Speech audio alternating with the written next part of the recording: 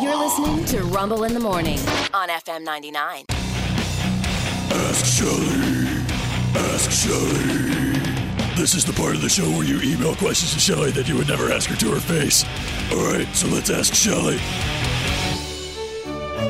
Ask Shelly this morning is brought to you by Black Rifle Coffee Company in Virginia Beach. Get grand opening updates on Instagram at BRCCHRVA. That's BRCCHRVA.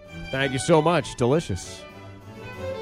You have questions. She has answers. Every week and around this time, you send your question to Shelly at FM99.com, and she comes back with the answers like this.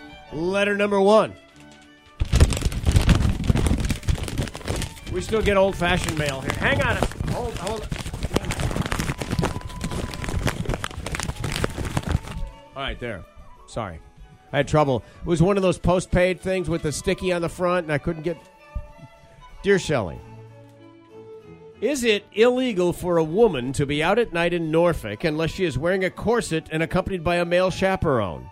And why? You said you skipped the word still in there. Still illegal. I'm sorry, yes. That was on the books, and Lisa there linked to an article where it's one of the Virginia strange laws. So it's never been taken off the books? Well, that's what she's asking. And while I couldn't find the exact statute that refers to, yes. I did find a newspaper article from January of this year that appeared to show it's still on the books. So it's a law about spitting on a seagull, by the way. That's from the Daily Sentinel. I will say when I searched the Norfolk government website on their codes and regulations page, I couldn't find a code for this at all. So I can't verify that it's still on the books. That it's still there? The Daily Sentinel cited it as if it was still on the books in January of this year. So, well, good luck. That's my answer. Do you own a corset?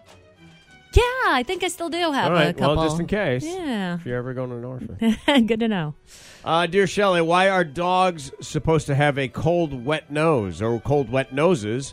And why is it a concern if it's not? Signed, Brandon. Well, as Rover.com said, despite the old adage that a wet nose means a dog is healthy, in some cases, a wet or cold nose is a sign of a health problem, like if they have excessive nasal discharge from allergies or infectious diseases. Yeah. As for the why, though, I thought this was interesting. This is why I answered this question. Scientists in Sweden and Hungary found that dogs' noses are always cold because they serve as ultra-sensitive heat detectors. Their noses act as sensors that can sense the temperature of a surface before they touched it. The study found that dogs react to hot objects on their approach towards them, whereas humans would only realize the object was hot once they touched it. But the dog's nose can kind of sense it a little ways out. All right, well, that makes perfect sense. Because, as you know, I cook my dog. I make my dog her dinner every night. She doesn't eat dog food. She eats people food, clean people food. No salt and pepper. It might be chicken. It could be ham. Sure. It could be beef. Whatever it happens to be.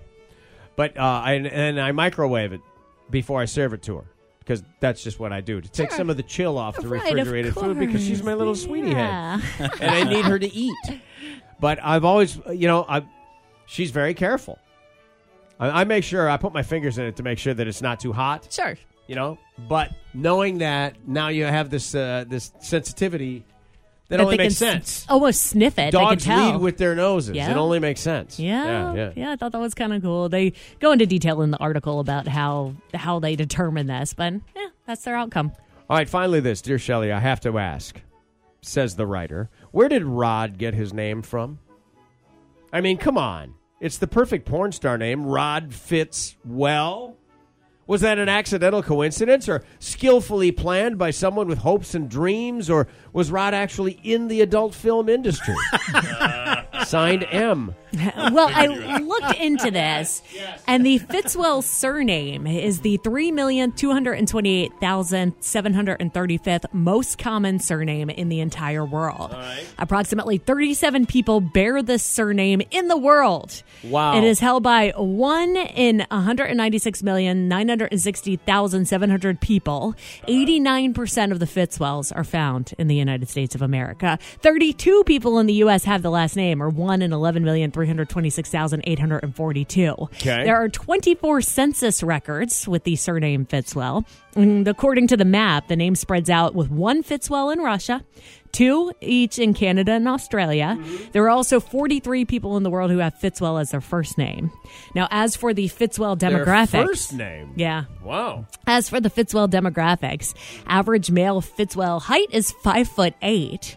The nationality or country of origin, Fitzwell is born by more people in the United States than any other country or territory. Right. Fitzwell earns notably more than average income. In the United States, they earn 17.91% more than the national average. Well. And as the article concluded, the meaning of the surname is not listed online, nor is its origin. But, if it's like John Hancock's name, I think we can figure it out. Well, as your people came over on the Mayflower. They did. They did. And I am related to the one guy in Australia. We refer to him as Crocodile Fitzwell. He's a good relative. Occasionally sends me some stuff. Right. Yes. Gibbity Gibbs. Yes. Gibbity Gibbs. Blimey, mate. All right. Well, there you have it. That's all you can know about the Fitzwells. Yes. If you have a question for Shelley, please do send it. Send it to Shelley at fm99.com. It's Ask Shelley. It's done on Mondays at right around this time.